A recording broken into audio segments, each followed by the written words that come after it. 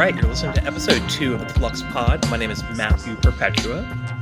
This episode features Brittany Spanos from Rolling Stone.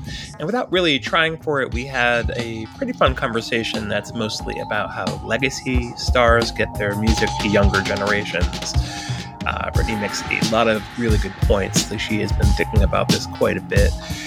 We start off talking about the Red Hot Chili Peppers and the Doors, which was her original idea for a topic, but we really end up spending a lot of time and a bit talking about Madonna and Lady Gaga. So I think this, even if you are utterly repulsed by those bands, I'm pretty sure you will probably be into the Madonna thoughts. This is a Saturday episode, and while this is going out for free, as the first few are, pretty soon all the Saturday episodes will only be available to Patreon subscribers. So to get all of the episodes and more, you got to sign up on patreon.com/fluxblog. It is $5 a month. It is not too much for how much you are going to be getting. So anyway, let's get to the episode now. So, Brittany, why don't you tell me who you are, what you do? I'm Brittany Spanos. I'm a senior writer at Rolling Stone, and my main coverage area is pop music. So I kind of help run a lot of our pop coverage for the magazine and website. But I tend to cover a wide range of genres and artists for both. And how long have you been there? Like maybe 4 years now? 5 years? 5.5 years. It's going to be 6 in January. Yeah, you're a which is wild. I saw that you're a senior writer now. That's fantastic. Yeah.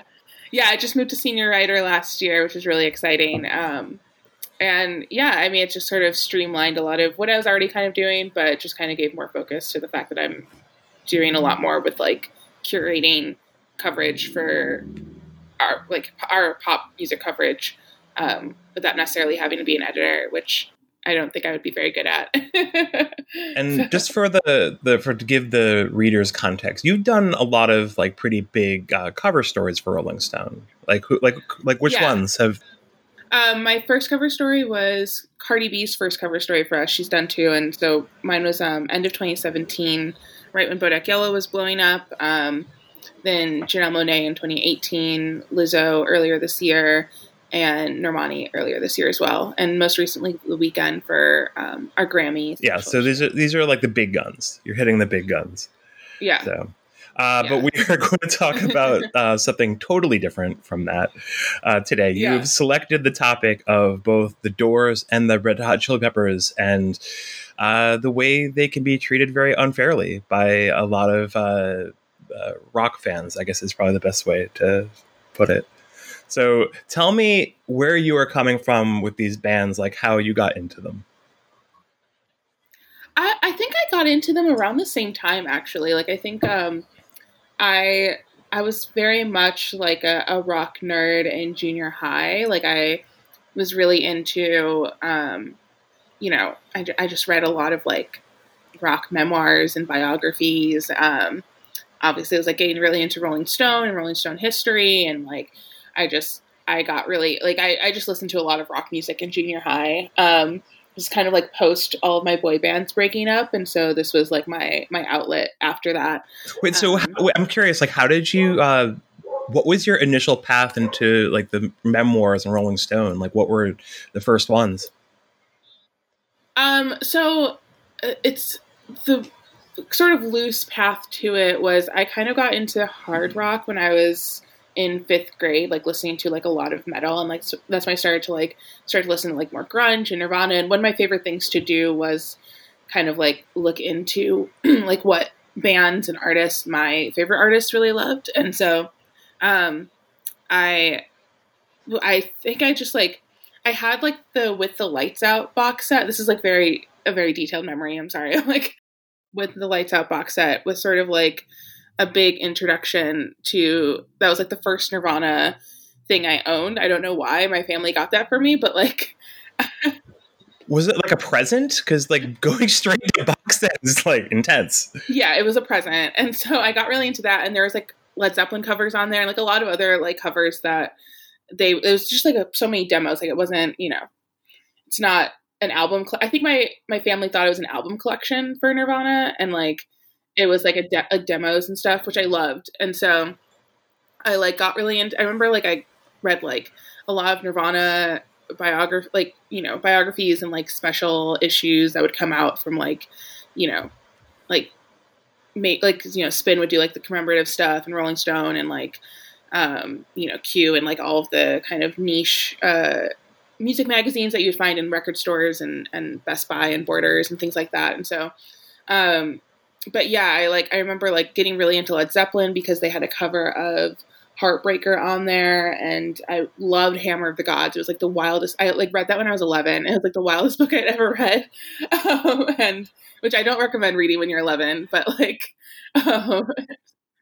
and so I mean, it's the same thing that got me to watch the Doors movie, which is how I got into the Doors. Like, I just like really loved that kind of like era, and so I would read a lot of like. I had like this like book of Rolling Stone interviews and things like that, like, and like this. I think I still actually have it. It's like 20 years of alternative music from Spin. Yeah, like I had like a lot of stuff like that. Like I just kind of like my mom realized that I really loved all of this music that she was also kind of into, but she was, a mom. Like she was like not like paying attention or like going to shows when all of that was happening. And so, yeah, like I just kind of started picking up a lot of those kind of like special issues and like biographies, and got really into all of that. So it was it all just sort of happened at once with wanting to explore more of the artists that I loved, which was like pretty reflective of what I did when I listened to like NSYNC and Backstreet Boys. Just kind of like there was more information on the music itself and like on like the music that Nirvana loved as opposed to like, the music that NSYNC loved. And so it was just like more readily available. But yeah, I think it just kind of was a translation of my like obsessive, fangirlness. And that's how it sort of mutated when I was in junior high. So that's how I started to read a lot of the like rock biographies and memoirs, and like obviously Anthony Kiedis's Scar Tissue. So that's all kind of related to Chili Peppers and the Doors. Yeah. So, okay. So you got into the Chili Peppers and Doors around the same time. So what was your initial impression of them? So I don't remember which one I got into first, but I remember I really loved the Doors movie. I was obsessed with that movie. And it was a movie that my mom had also really loved when it came out. So she was really shocked that I like had watched it in secret first off and had gotten it from like Blockbuster. And, cause it was not a movie she would have let me watch, if she had known that I had picked it up.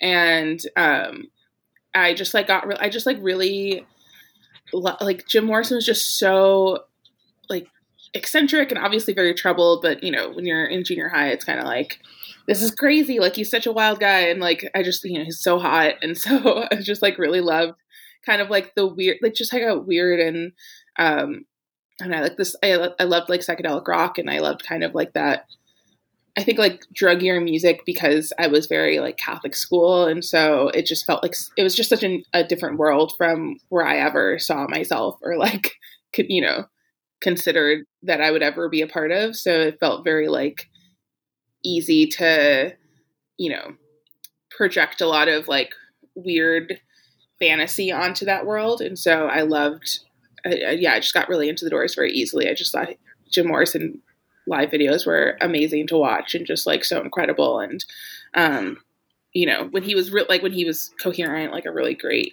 front man. Wait, I have a question about just your image of Jim Morrison. So if you came into it through the movie, like when you think about Jim Morrison, is it kind of like muddled with Val Kilmer? Sometimes, yeah. Yeah. It definitely is. Because I'm like 90% sure that was the first time I'd ever heard a Doors song was when I had just like watched that movie. And yeah, it kind of does get a little muddled, but I definitely got really into the Doors themselves, and like I would listen to the music all the time. My family definitely thought I was like secretly doing a lot of drugs because I would just be like listening to The End on repeat, like, like just like in my room with my stereo, like, playing the Doors for hours. Yeah. And I was like, no, I'm just chilling, just here hanging out, doing my homework. So yeah, so that was definitely that introduction. And the Chili Peppers, it was really like I liked them. And then Stadium Arcadium came out when I was in 8th grade, and that album I just like was obsessed with, still love. And I think it's just like such a fantastic album. And I kind of went from there. Like I loved Anthony Kiedis' Memoir. I like, went to go. I remember I really wanted to go to Lollapalooza when they performed there for Stadium Arcadium in like 2007. But I think the first Lollapalooza I went to was like the year after, and I eventually got to see them live a few years later. Yeah, and they're just like such a tried and true headliner. Like they're real. Like I've noticed this with like Coachella too, where it's like, oh man, we don't have a big rock headliner. Well, let's call the Peppers. They're good for this. Both Anthony and Jim Morrison like have the very distinct quality of like very straight camp and like being very theatrical and like kind of like playing with the machismo a lot in it, and have this really great way of delivering often insane lyrics with like such sincerity and like such like earnestness and like seriousness to it that I love that. Like I love that kind of like commitment to the bit that they have in all their, it's not really a bit, it's like very like, what do you think of them without John Frusciante? For both of them when they sing out, just like absolutely wild strings of words. But yeah, like I've always really loved that theatricality.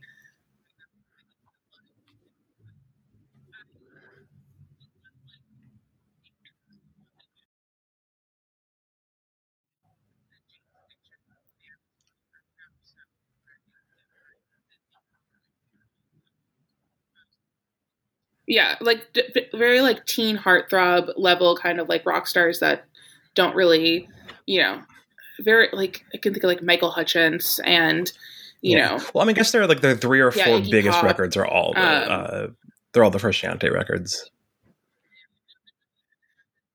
Yeah, there's like a bit of like, he definitely takes it like a step further, and there is that kind of like grotesqueness sometimes, and in a way that like I don't think Anthony Kiedis ever. Yeah, like, for me that's the one. That's like, and that I mean that's like, that was it like to that extreme. Definitely the first thing I ever heard by them. That's because I was like 11, I think, when that came out. So, I'm coming into that like right around the same age. I probably bought it when I was 12 or 13.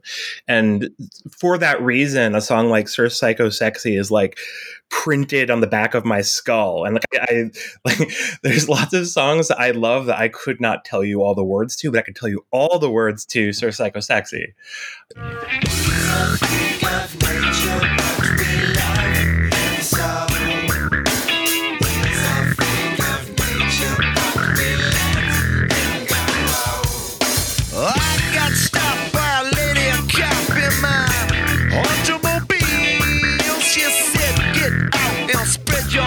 And then she tried to cop a feel. That cop, she was all dressed in blue. Was she pretty? Boy, I'm telling you, she stuck my butt with a big black stick. Well, I said, what's up? Now suck my dick like a ram getting ready to jam the lamp. She whimpered just a little when she felt my hand on her crotch, so very warm, like a feeler getting wet through a uniform. Propping her up.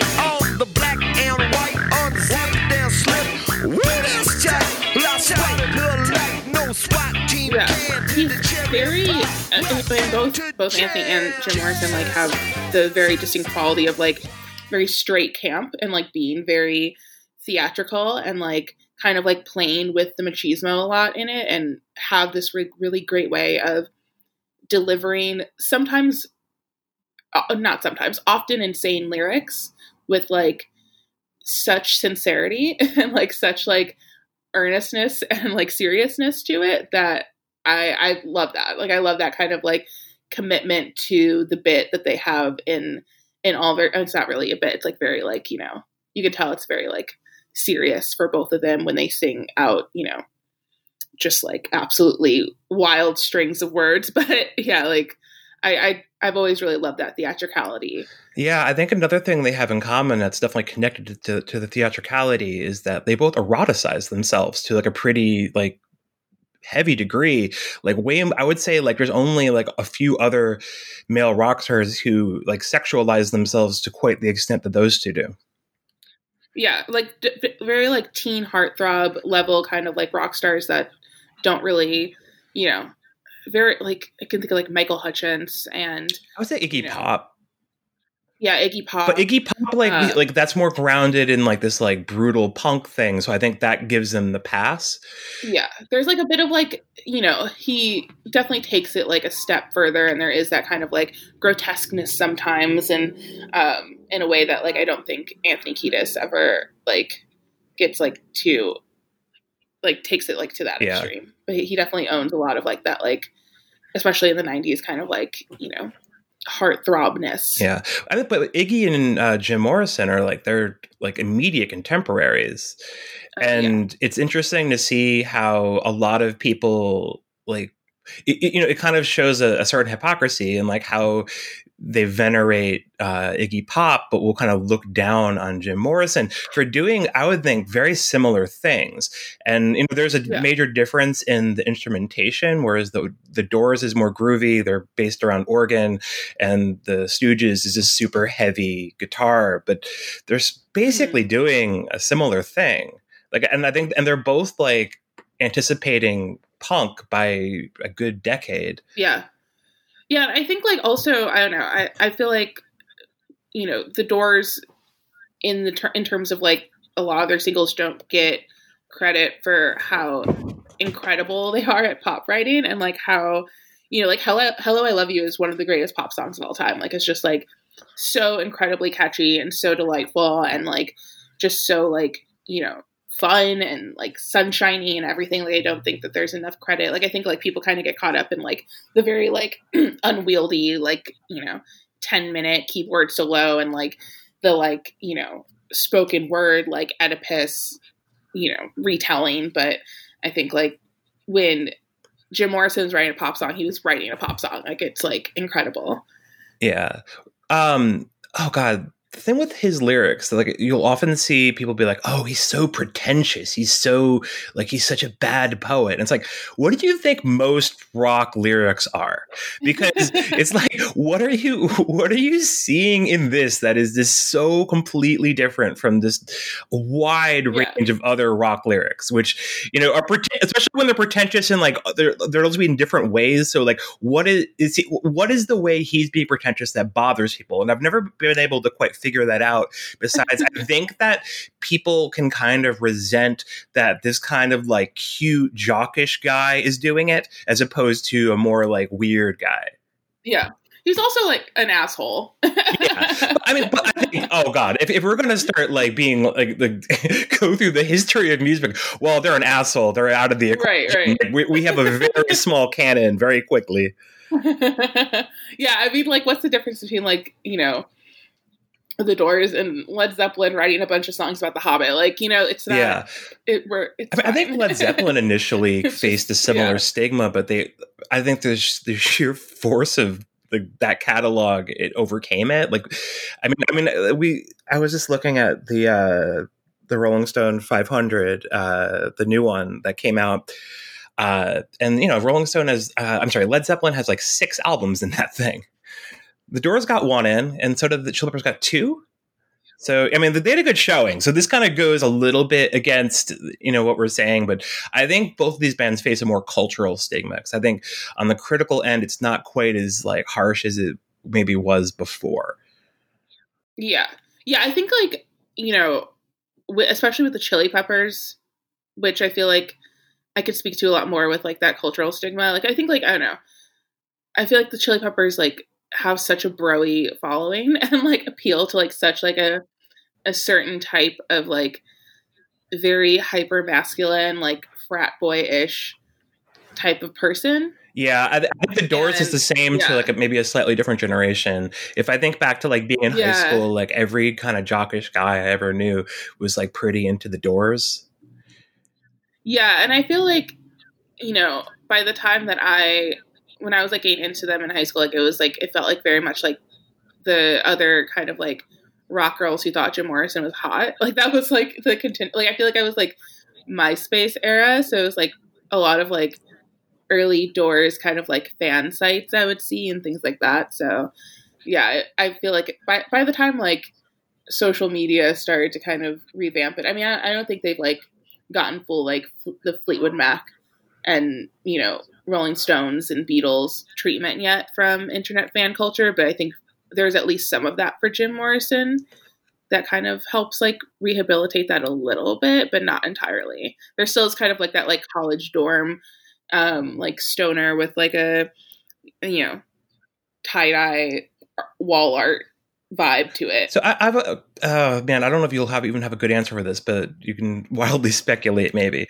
So you're just kind of mentioning the thing where, you know, you have like the youngest generation of fans who be teens and 20s now, and there really has been this thing where, you know, certain classic rock acts like will just kind of get grandfathered into them as an audience, and it can feel sort of arbitrary. So I'm just curious what you think what's the recipe for catching on with that young audience? I think to some extent having like movies helps. I think about this a lot, and like I've been trying to think, like I feel like a lot of, I don't think this is like the main reason why, but I do think there is a lot of credit due to the younger artists who cite those artists. Like Taylor Swift and Harry Styles especially. Yeah, like I think like that I've seen like an uptick in Joni Mitchell fandom online in like stan culture in a way that I had not seen before Harry and Taylor had started to cite them a little bit more. And I think like the, you know, Fleetwood Mac, there's always been that like love of Stevie, obviously, and kind of that like, you know, she's always been such like a mystical figure, but I definitely think like her sort of like friendship with Harry kind of like introduced her to a lot of younger people who weren't necessarily like familiar with, you know, her being connected to Landslide necessarily, or like her being, you know, like the Fleetwood Mac sort of mythology there. But yeah, I think like, you know, the Stones and the Beatles, it's like very much like pretty boys, like, you know, like they're like their music is constantly around, like they're so good at like, I mean, obviously, you know, Paul McCartney and Ringo still tour so much, and like the Stones still tour so much, but their music is just so present in everything. Like their music is just like in every movie, every TV show. Like it's so hard to avoid them in ways. And so Yeah. I think that licensing is really key. And I think that's part of like, because I mean, I guess the way I've approached this is like, well, why hasn't this happened to like the majority of like the 90s acts? And I think one of the biggest reasons is that cohort like refuses to license their music for the most part. And, you know, one of the few examples that, you know, I think Nirvana would have been carried down no matter what because they're so canonized and they're so widely beloved. But, you know, Nirvana stuff is licensed. Like Courtney Love has made that possible. And yeah, I think like that's one of the biggest roadblocks is like if you don't have like an older family who are into, I don't know, like the Beastie Boys or REM or U2 or like Pearl Jam, like all those kind of things which are really, really big, but like it seems like it can be very easy to just not run into them. You know, I've always been surprised. Like seeing a lot of fan sites for are the Smiths. Like the Smiths have like so many like teens who love them in a way that like makes less and less sense to me as the years go by. Just because like Morrissey being such a problematic figure, and like also just like I feel like their music is a little bit less licensed lately. Like I feel like I just like haven't. I feel like there was like kind of like a period of time, you know, late 90s, early 2000s, where there was like so many movies and TV shows that used Smith songs. So I'm surprised that they've been able to hold on to that very like, you know, continuously young audience that just loves being sad, which is, you know, I love the Smiths. Like Morrissey, I think it's easy to separate him from the Smiths output for at least I think with the Smiths too, there's just kind of like it's such ideal teenage music for a particular type of teenager. So it just kind of gets handed down. because it's such a functional thing. And I don't know, but then again, so is the Smashing Pumpkins, but that hasn't really happened for them. But and Billy Corgan, and similarly, like a weird figure to deal with. Not quite as bad as Morrissey, but sometimes with the Smiths, because I'm such an REM fan, I'm always like, oh my god, can't people just tell them that REM's there and REM are the least problematic boys on earth? Like, they never did a thing wrong in like 20, 30 I feel like years. It could happen. I feel like there's like, I think we're due for an REM renaissance and like Gen Z canonization very soon. I think it just needs one TikTok meme. One Everybody Hurts TikTok meme, and we're in. Yeah, well, I mean, they just had that Losing My Religion little special on Netflix that probably will help a lot. I think it's also like, I think to some degree, like, it's like who your parents are, and because Gen Z is largely the children of Gen X, like, I think that probably will be the in for a lot of these things. So I don't know. I think there is kind of a lag too, because like, I think about when I was a teenager and even into a lot of the aughts, like a lot of these bands, like Fleetwood Mac was like still considered pretty uncool through that period of time. And that really was this gradual shift. And I think Fleetwood Mac did themselves a lot of favors, and Stevie Nicks certainly did, herself a lot of favors. I think Stevie Nicks really points, at least for like a strategy level, like a really good way of just like, no, you have to in some way engage with the younger artists and the younger audience. Yeah, I think like Elton John, I think like that's like someone too who has been so good at kind of like consistently uplifting and working with young artists that he's created like a constantly evolving young fan base. And even with the movie from last year, like, was that last year? 2 years ago? Yeah, I think so. I think it was last year. It just keeps going. Yeah. But I can tell you everything that happened in 2020, but before that, it's now a blur. Like one big year prior to this year. But yeah, like with that movie, and obviously we saw that so much with Queen, like as you mentioned earlier, like there is so much of like, once you kind of create that, like that piece of culture, like that movie or a book or something that kind of like is something that people can like easily consume and be exposed to the music. Like that's so helpful because like with Queen, like I saw just like, I remember interviewing JoJo Siwa and it was like her 16th birthday and she was just like, I'm obsessed with Queen now. Like it's all I listen to. I was like, yeah, it's like the movie. She saw the movie like 10 times. Yeah, I think Madonna's really smart for going this direction. I think, and the ultimate Madonna move of, I'm going to make it myself. Yeah. Like, that's the most perfect Madonna move. so it also makes it so like whether if it succeeds or if it fails, it's still like extremely Madonna. So if it succeeds, you're like, oh my god, this brilliant woman who decided to take control of her own narrative, the ultimate Madonna thing. And then if it's just like this hubristic, terrible thing, it's like, oh, that's also, and it's all bad Madonna. Yeah, like it's one of those things too where it's like it's an era of her that is so, I mean, like, she has so many great eras, but like the 80s Madonna in New York, like there's not much that can go wrong there, right? Like there's such like an amazing and aspirational story. Yeah, like it's such like she's made that movie. Like she's made Desperately Seeking Susan. Like she's made like, like these like she's done that. Like there are like pieces of culture that kind of are reflective of that very similar sort of rise of like, Midwestern girl goes to New York and like makes it big or like, also like works her ass off and like writes incredible music on top of that. And so it's like the songs are already there, are already like constantly around. And so it's like one of those things parties and boys and it's such it's gonna be just like beautiful. Like it's like, even if it's like the story itself is not effective or the script itself is not effective. I mean, it's also promising that's Diablo Cody too, but like, even if that, if there are like things that, in the same way with Bohemian Rhapsody, like it just, the music is great. Like it's going to be effective no matter what. And people are going to love it. And like, it's going to be really cool to see like, what happens with, I think she's never really given into the nostalgia aspect as much. And I think there's actually a few artists who have refused it quite as much as she has. Yeah. And I think it's going to be really fascinating to see what happens after that for her, because I think like, it'll be kind of like a fun balance because, you know, she's not going to like stop releasing. She's not going to like suddenly be like, okay, I'm not going to keep reinventing myself. But like to see that in balance with it is going to be really fascinating. Yeah. Oh gosh. I think, where do you think the movie would kind of cut off? Probably like around the time of Blonde Ambition?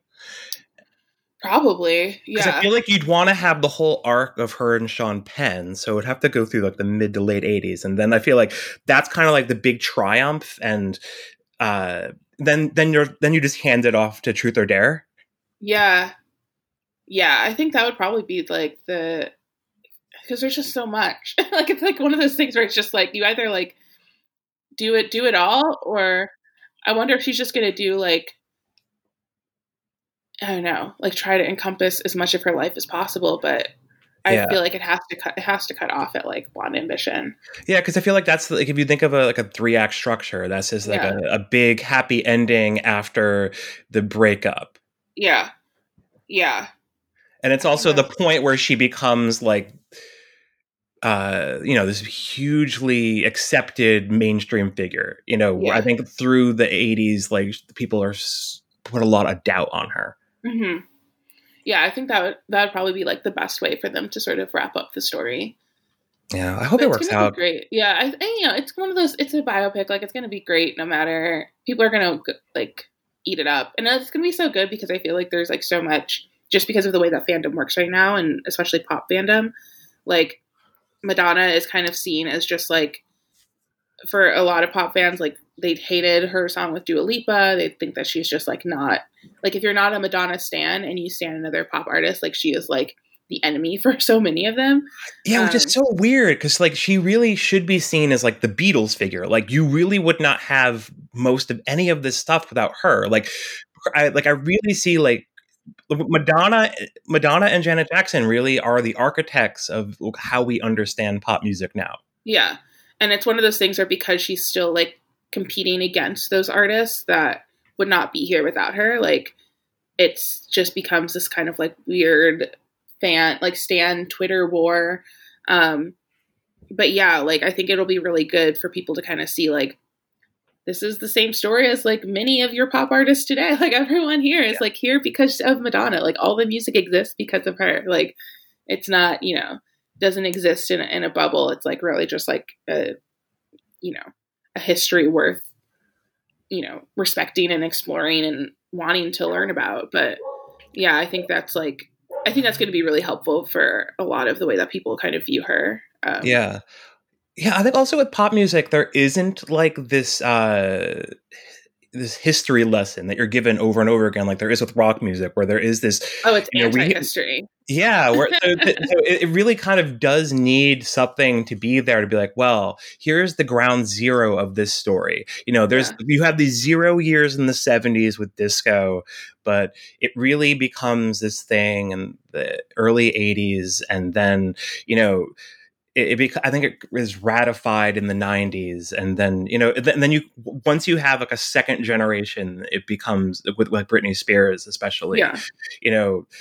I think sometimes people just think of Britney Spears as being the 0 point. We're like, no, that's not. No, that's crazy. But yeah, I think that pop does kind of need that, kind of popularly understood story. Yeah, I think it's pop is so much, and top 40 is so anti-history in ways that are always really funny to me because it recycles so much. And so but I think to, for on a certain level to make that effective and to make it seem new is to pretend that this is happening for the first time in a lot of ways, even just like the way that we've looked at like a lot of disco revival this year. And like, a lot of it's, not necessarily the same type of disco, but it's still kind of there. It's still kind of like adjacent and still kind of like a new entity in 2020 in that way.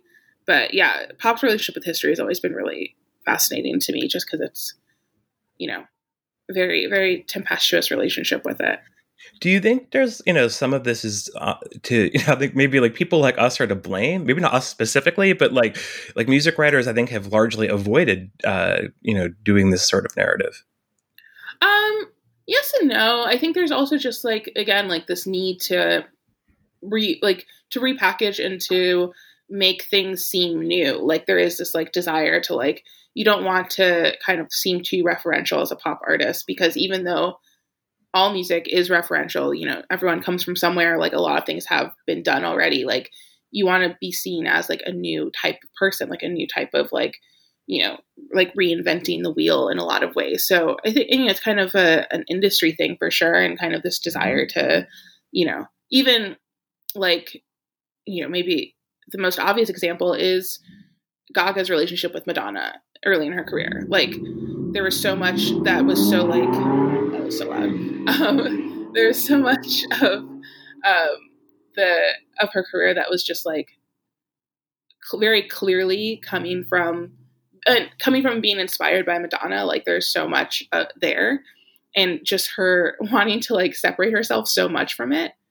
And like Ariana Grande and Mariah Carey, like it's like there, you know, you could easily just point out the fact that there is like so much that related between the two, and so much of Mariah that inspires Ariana. But at the same time, it's like this desire to like completely, you know, separate yourself from your hero and like make it clear that you exist on your own timeline and that you are the first you to exist. Yeah. Yeah. And so it's just like, I mean, that further complicates that relationship with history, because then you suddenly like are creating this like almost feud. I mean, I think, you know, a lot of like Gaga versus Madonna and like Ariana versus Mariah were obviously very, you know, over escalated by fandom as well. But, you know, you kind of like create this rift between the two, between the hero and the, you know, the artist who wouldn't exist without them.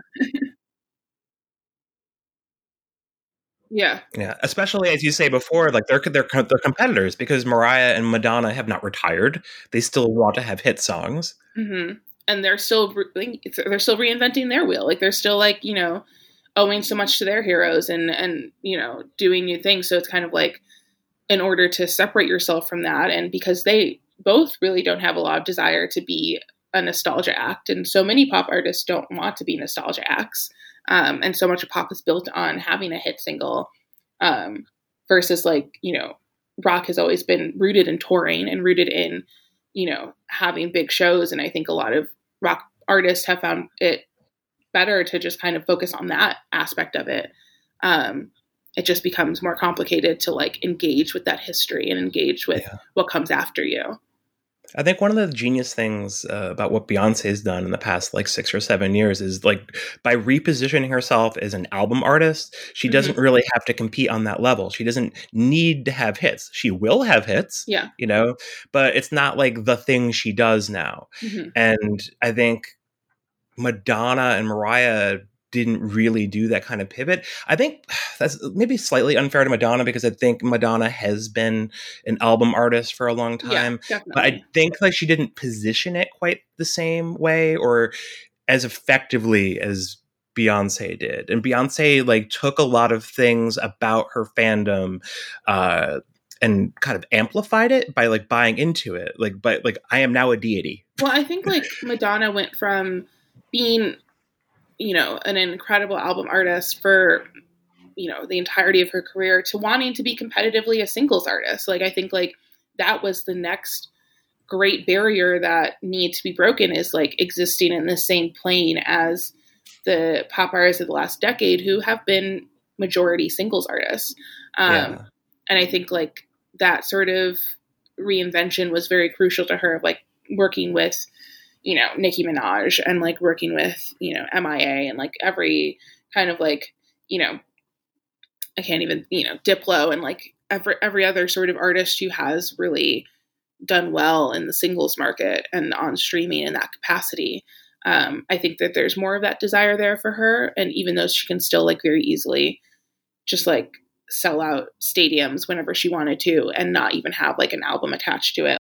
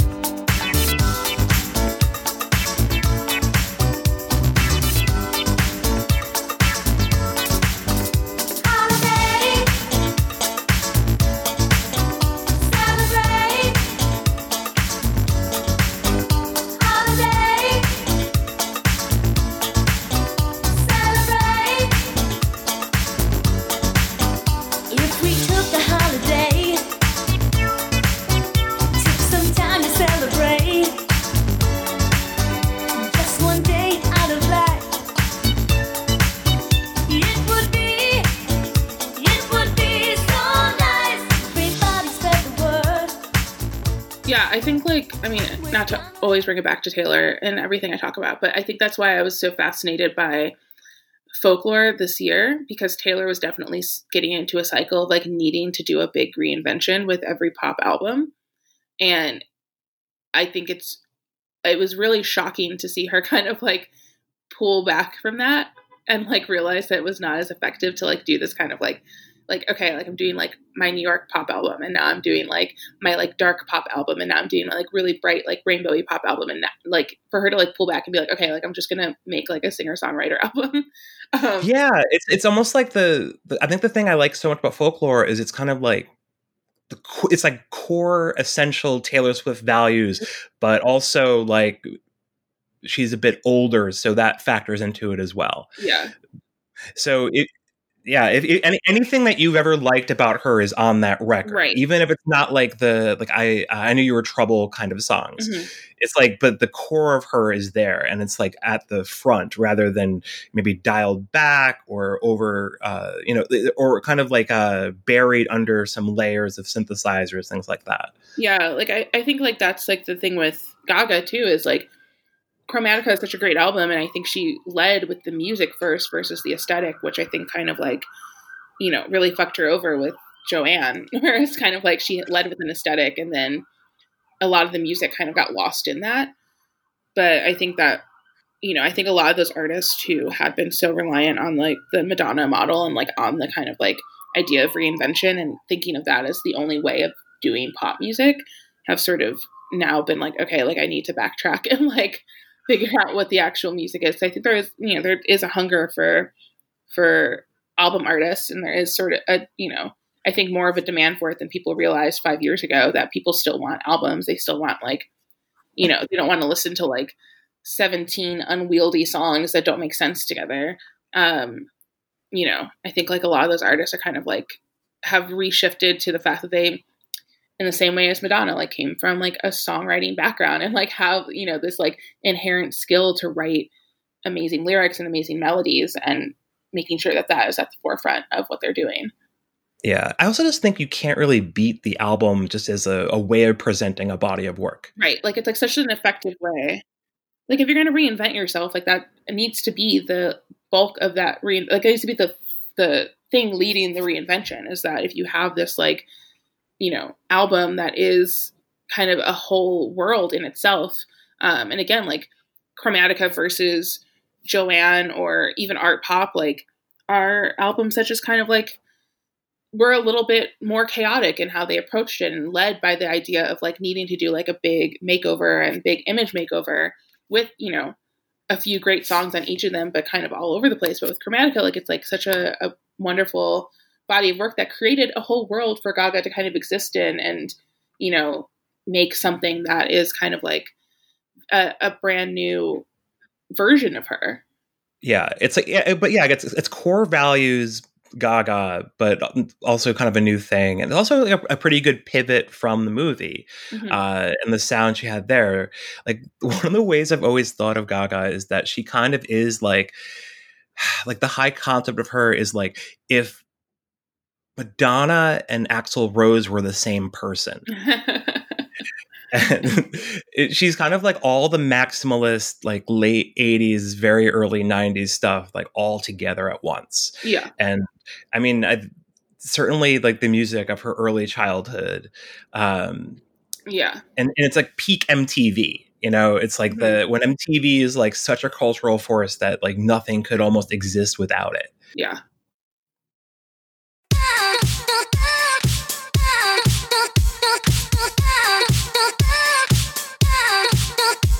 You're the one that I've been waiting for. Gotta quit this crying. Nobody's gonna heal me if I don't open the door. Kinda hard to believe. Gotta have faith in me. Freak out, freak out, freak out, freak out. Look at me. I get down, I get down, I get down, I get down. Look at me. Freak out, freak out, freak out, freak out. Look at me now. 'Cause all I ever wanted was love.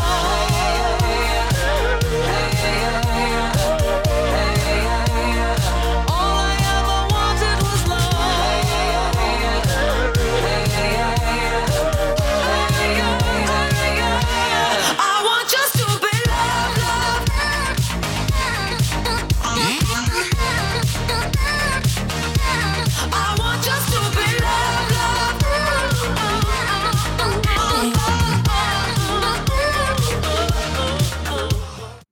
So we have gone on this like enormous pop tangent, and I think that was inevitable given our mutual interests. But let's circle back to the Chili Peppers and the Doors. So, um, what do you think could change for those bands in terms of the way people perceive them? Because I think to a certain extent, like a lot of the old biases against those bands, especially the Doors, I think there's a lot of hand me down stuff with the Doors where people just kind of, well, they heard someone they respect say this thing about the Doors and they just kind of say it too. But I think those kind of things like slowly die out. Yeah. I think with the Doors, it does feel like they've kind of disappeared from culture overall. And I don't think like anyone younger than me kind of like would know who they are or be familiar with them. Like to a certain degree, like again, like that kind of like fan culture kind of existed more so when I was online and like, but yeah, like I've been curious about because again, like Jim Morrison's so pretty, so easy to become like another kind of, like if I saw a Jim Morrison fan cam later today, I'd be like, this is exactly where he was meant to end up, is like becoming a fan cam. Release the footage. That's part one. Release more Doors footage. Release more Doors footage. But yeah, I think it's, they've already done the biopic. They've already kind of like... Well, the biopic's from like 91 or something, or 90. So it's pretty far in the rearview mirror. So it's almost like remake the biopic. Yeah. Yeah, make a new one. License more of the songs. There was kind of, they did have a couple of songs on Glee, actually, in the first couple of seasons. I remember they did Hello, I Love You on Glee once. But yeah, I'm curious, like, it's like one of those things where the music, it is pretty dated to a point. Like, it's like, it very much sounds like it's from the 60s. Like, like whereas like Fleetwood Mac and, some Stones and Beatles songs like feel kind of like, can always sound pretty fresh right now. Like that keyboard is so distinctly 60s psychedelic rock. Like, I'm curious about like how it would translate to now. And like, I think the inevitability is like that Jim Morrison becomes a cult figure in that capacity again. Cause there is so much influence on like, Lana Del Rey. You can easily, that line is like so short. It's from Jim to Lana. Like there's no other stops on that way. And so that's kind of like, that's a good entryway. But yeah, like if Lana Del Rey just starts talking about Jim Morrison a little bit more, we got it. Like the fans will be there. But yeah, and the Chili Peppers, I was shocked when it was announced that John Frusciante was coming back at how many people I know who also really love the Red Hot Chili Peppers. Like I did not realize how impactful the band and especially Stadium Arcadium was. Like I knew I loved it, but I didn't realize how many people I knew also loved it. And I don't really know that one very well. That one has Snow Hayo, right? Yes, and Danny California. Okay. Like I don't think I know any, but that's a double album. There's a lot of songs. There's a lot of songs on it, and I did not realize that people were, especially people like who also heard the album in junior high and high school, like how impactful it was on them. Because I knew I loved it. Like I was like already kind of a Chili Peppers fan, but like, I was shocked at how many people, I think I posted on my Instagram story, like the note that they had made, like where they're like, John is coming back. And like so many of my friends replied to me. One of my friends was telling me that like, she used to listen to that album on repeat as like comfort after a family member died. Like it was just like something that like really got her through, and like all these like really intense stories about the Chili Peppers. And I was like, I didn't realize that people cared about them as much as I did. Yeah. I mean, they are like one of the biggest rock bands of the past like 30 years. So it there is a certain thing. Okay, yeah, they're very popular, right? But I think it's like like what they are to people and like what their place in culture is can be more vague.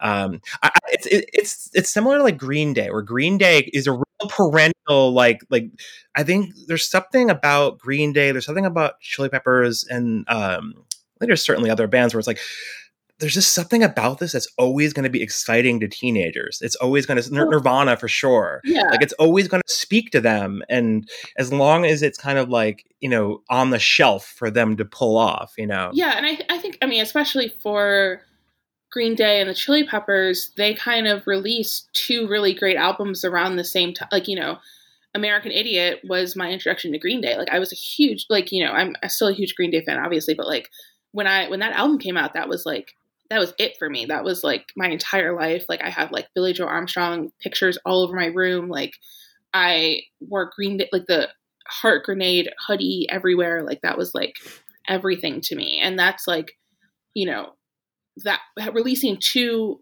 out, like, respectively an album for each of them that was like so excellent and so like radio friendly and so like all over kind of the last vestiges of like MTV culture with videos on TV constantly, or like, the VH1 Top 20 countdown and like things like that just were kind of keeping them really more relevant than ever and bringing sort of like this like comeback for a generation that was like born as they started to become really big and started to make those initial hits. But those albums are really crucial to them kind of reinventing that legacy. Now, I'm curious if that's going to translate over. Like, I think, Green Day, the last albums haven't been as great. And also Green Day's kind of veered into like being very like rockist in a way that is really alarming.